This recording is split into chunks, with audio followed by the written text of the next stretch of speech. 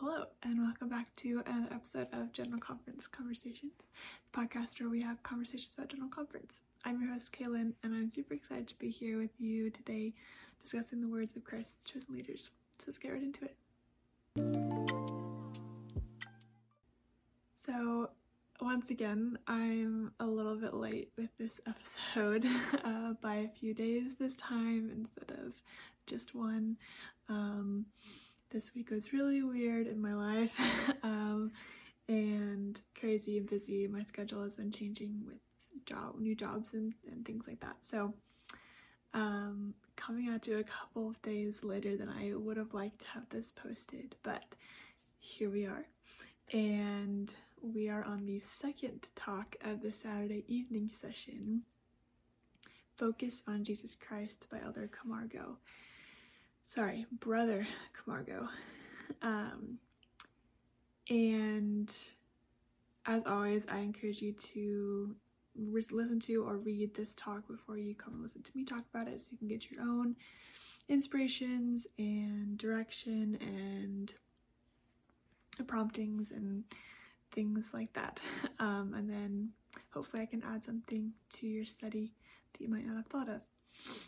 So I'm going to jump right into this talk. It was really, really good talk. And he starts out, his very first line was kind of like hits you in the face. He says, "My father used to tell me, don't focus so intensely on your problems that you can't see the solution." And that hit me because I do that. I think it's very much a call out for me personally.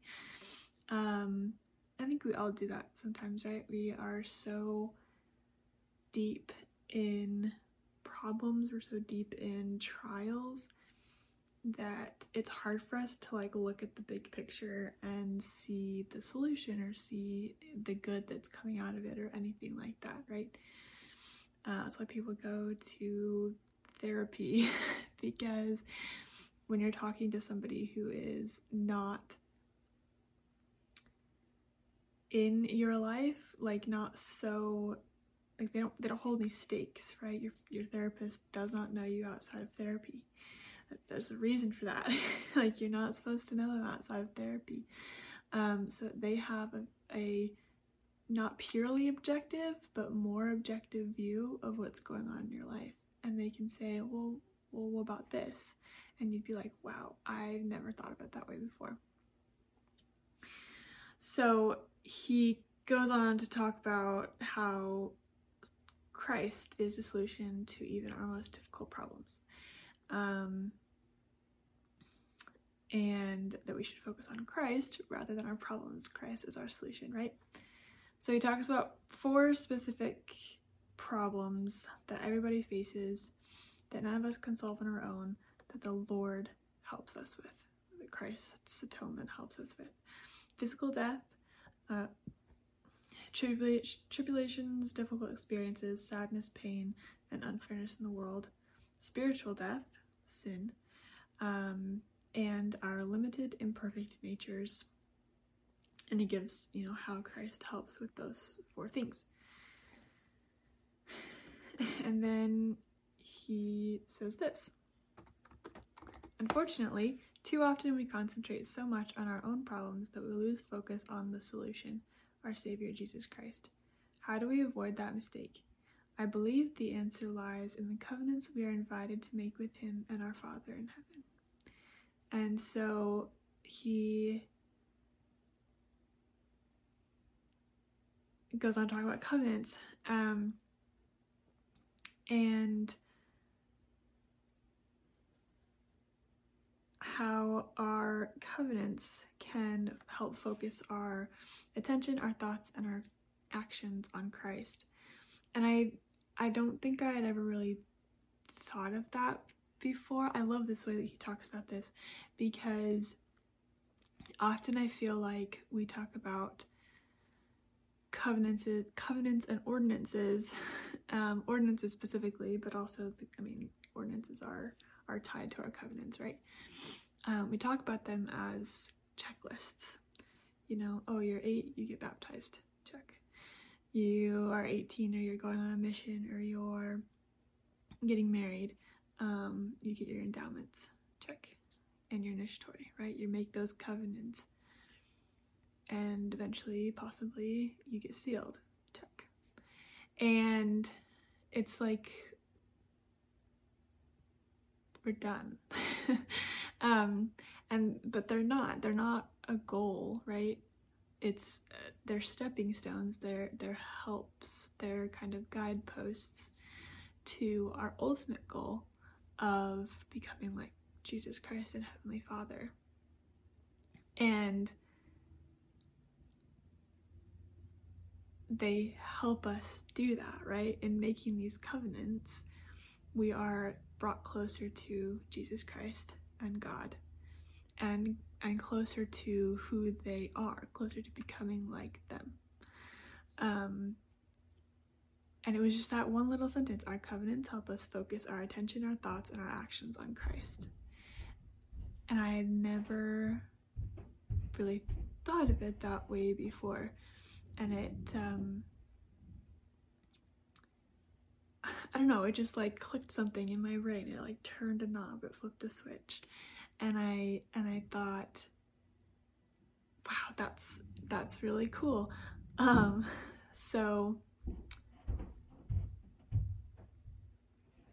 he says specifically in this little section, he says, covenant keeping leads us to seek after whatever invites the influence of the Spirit and reject whatever drives it away. For we know that if we can be worthy of the presence of the Holy Ghost, we can also be worthy to live in the presence of Heavenly Father and His Son Jesus Christ. This may mean that we have to change our vocabulary, using kinder words. It could mean replacing spiritually unhealthy habits with new habits that strengthen our relationship with the Lord, such as daily prayer and scripture study, individually and with our family. And I really liked the last half of that paragraph specifically, because he doesn't talk about doing more. He talks about making changes. And that is something that I have had to work on in my life. And I've talked about this in many, many episodes. But not, I don't think so personally. This is something that I ran into a lot as a missionary. We are asked to make goals every transfer, every month, every week, every day. And it got to be a lot, because then you feel like you are measuring yourself based on whether you get your goals done, right? And if you get to the end of the day and you didn't hit one of your daily goals, you feel like a failure. And so it was really hard. And there are specific goals that are kind of set for you, not like, so we have what I call the standards of excellence. And so as a mission, there are goals for baptisms every month, people at church every week, people found every week, and invitations to be baptized every month. Oh my goodness, now I can't remember, but there are 4 of them. And so like our mission was 1 baptism per companionship every month. That was like the standard of excellence. And it was 3 people found, new people found to teach every week. And so, and of course, like, that wasn't, like, they didn't expect us to get that every single week, right? That was something to aspire to. And depending on the area that you were in and, you know, how many people there were to actually find and things like that, you would set your own goals as a companionship on how many people you wanted to find that week and how many people you wanted to invite to church, invite to be baptized, whatever. But there was still that kind of overarching expectation, if you will, that like, it almost felt like they were saying, well, if you're a good missionary, if you're good enough, if you're obedient enough, you'll get a baptism every month. You'll find 3 people every week. And it got to be really discouraging. And as I went through my mission, especially near the end, a lot of it was kind of cleared up. And a lot of, especially during COVID, and when we were, doing a whole new level of missionary work, a whole new kind of missionary work that we've never done before, there's a lot of different emphases put on different things. And I learned a lot about goals, and I still have a very big love-hate relationship with goals, but I have less of a hate, more of a love relationship with goals. It fluctuates. But that was something that I learned a lot as a missionary, was to work smarter, not harder, to make changes rather than to push yourself. I don't want to say that, because you should be pushing yourself, right? We're all striving to be better, but there comes a point where it's unhealthy and you're doing more harm to yourself than good. There are many times as a missionary that I felt like I was giving everything, absolutely everything, and I was still I wasn't doing enough. I was still a failure. I wasn't being successful. And I soon had a very strong testimony of work smarter, not harder, and that it's changes. And even in Preach My Gospel, now they just put a new edition of Preach My Gospel out, so I don't know if this is in it. I haven't read the new edition, but in the old edition, the edition that I had as a missionary, first edition, there was a section in one of the chapters all about goal setting. And one of the steps of goal setting was to evaluate, to look back on the goals that you'd set and see if you had succeeded in them. If you hadn't, reevaluate and either change your goal or change the way you were going about your goal.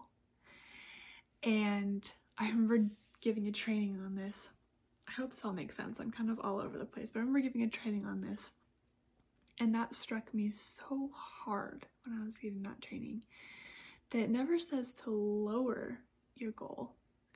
It says to change it. And so maybe the changes that you lower it, this week, we didn't find 3 last week. Either you lower it to 1 or 2, or you change the way that you're finding. And so I really, really loved that the way that he talks about these things, changing your vocabulary, replacing spiritually unhealthy habits with new habits. That's not you need to do more, right? That's not you need to read more of your scriptures, you're not reading enough. Or you need to go to the temple, you're not going enough. It's all very individual, so individual, that, your scripture study or your gospel study or whatever my gospel study looks different than my husband's, than yours. Depends on your energy levels day to day, it depends on your mental health, it depends on your schedule, what it looks like, and he talks about that a little bit later. That I want to get more into that as well, but my one question I have for this episode, this talk, is how can you make little changes in your life to focus more on the Savior? We're about halfway through this talk. I want you to think about, as I've been talking, everything that I talked about up till here, and everything I'll talk about after. How can you make little changes in your life to focus more on the Savior? And that doesn't need to be that you're doing more, right? It just means that it's different. You're working smarter, not harder. So, with that in mind, he talks specifically about how renewing our covenants during the sacrament is a great opportunity to help refocus. And I also loved this little, compassionate kind of paragraph.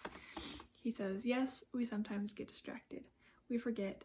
we lose our focus, but renewing our covenants means that we want to always remember the Savior, that we will try to do so throughout the week, and that we will recommit and refocus on him again at the sacrament table next week. And I really loved that because there is also kind of this like perception of general authorities and general officers that they're kind of perfect, right? That they are always remembering their covenants, they are always following their covenants, they are keeping their covenants to a T, they never forget Christ, they're always thinking about him, they constantly are praying.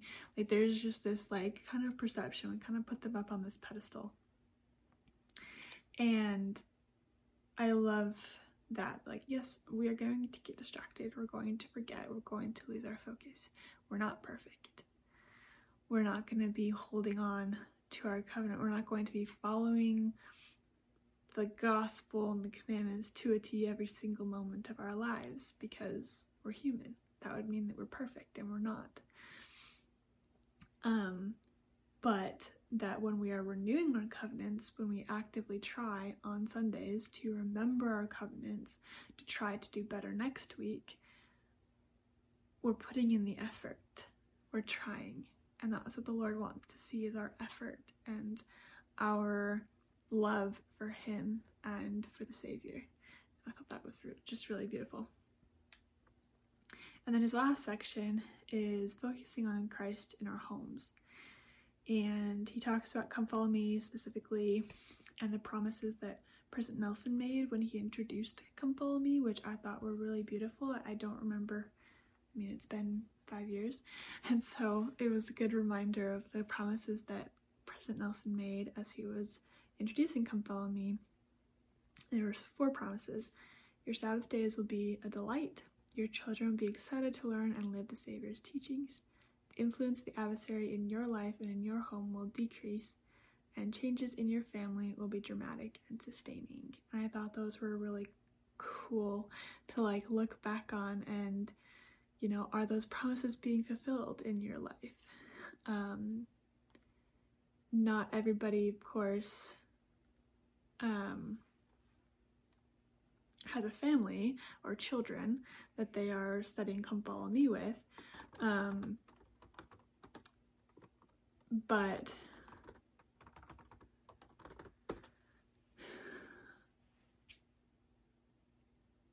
as you have studied Come Follow Me, have those promises been like fulfilled in your life? Have you seen those changes in your life? I just thought that was really cool that he like reiterated those for us. And then he goes on to talk about how we can obtain those promises, and talking about making our homes into a sanctuary of faith and a center of gospel learning. And he specifically talks about reading the scriptures. And this is, like, as I was saying earlier, he goes into scripture study. He says there is no prescribed formula for perfect scripture study. It could be 5 or 10 minutes each day, or more if you can. It could be a chapter or a few verses a day. Some families prefer to study in the morning before they leave for school or work. Others prefer to read at night before bed.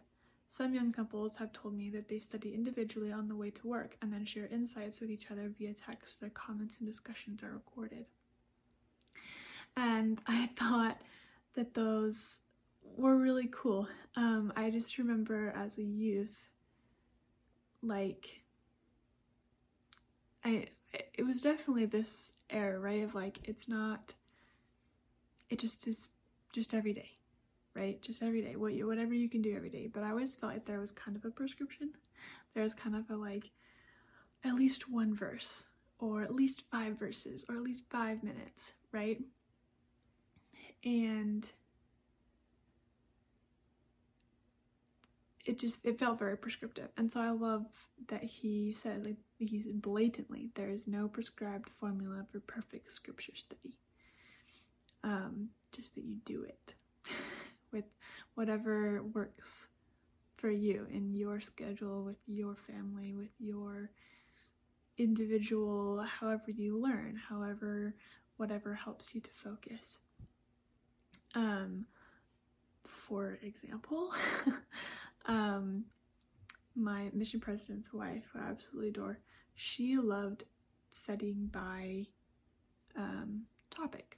So she would go, I'm going to study about faith today, and she would either go to Preach My Gospel or to the Index, Triple Combination, Bible Dictionary, whatever, right? She would go to that subject, and then she would study by topic. And I did that a few times when we were studying for like a specific lesson or a specific person, like somebody we were teaching had asked a question about something specific. I would definitely study by topic. Or if I was doing like the chapter in Preach My Gospel about Christ-like attributes, I would study by topic.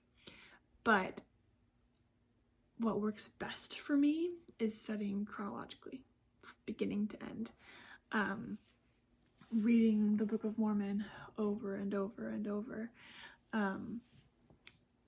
because then I knew it. I knew where to go, and I knew the stories. And that was what really I learned through stories. I learned through like chronological events and then how they changed people's lives. And so as I read from beginning to end, I saw the stories, and then I also saw how they correlated with the stories that came before and after. And so then when I was like, oh, I need a story about peace, or I needed a scripture about peace or faith or whatever, I could be like, oh, well, this so-and-so person in this book of the Book of Mormon, they learned about peace, or they learned about faith, or they learned about repentance. And so while I did study that way sometimes, and I'm sure she studied chronologically as well, but I remember her being like, that really works for me. Like, I really love studying by topic. And that was just not something that ever, like, it did. Like, I used it, and I use it now. But the best way for me to study would be studying it chronologically. And so it really is an individual process. It really is an individual thing. Focusing on Jesus Christ is a very individual thing. And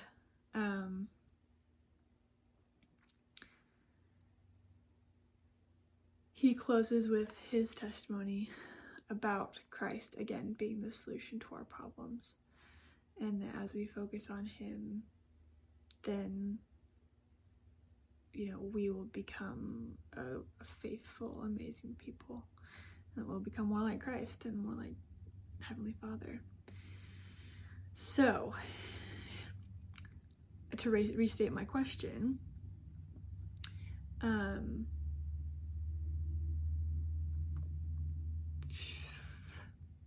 lost it. I want to make sure I say it the right way. How can you make little changes in your life to focus more on the Savior? Like I said, it doesn't need to be big. It could be big. It could be tiny. It could be getting up 5 minutes earlier. It could be reading your scriptures during lunch instead of watching Netflix. I am guilty of that. It's fine. But what little things can you do to focus more on the Savior? And then for further study, he had 3 talks from President Nelson in his footnotes. Overcome the World and Find Rest, which was October of last year, October 2022. So I actually have an episode about that particular talk if you'd like to read that or watch that. The opening remarks to the October 2018 General Conference, and then Becoming Exemplary Latter-day Saints in the October 2018 conference. So 2 of those are from October 2018, and I believe that was when they announced Come Follow Me, so that's kind of where his quotes are coming from for those.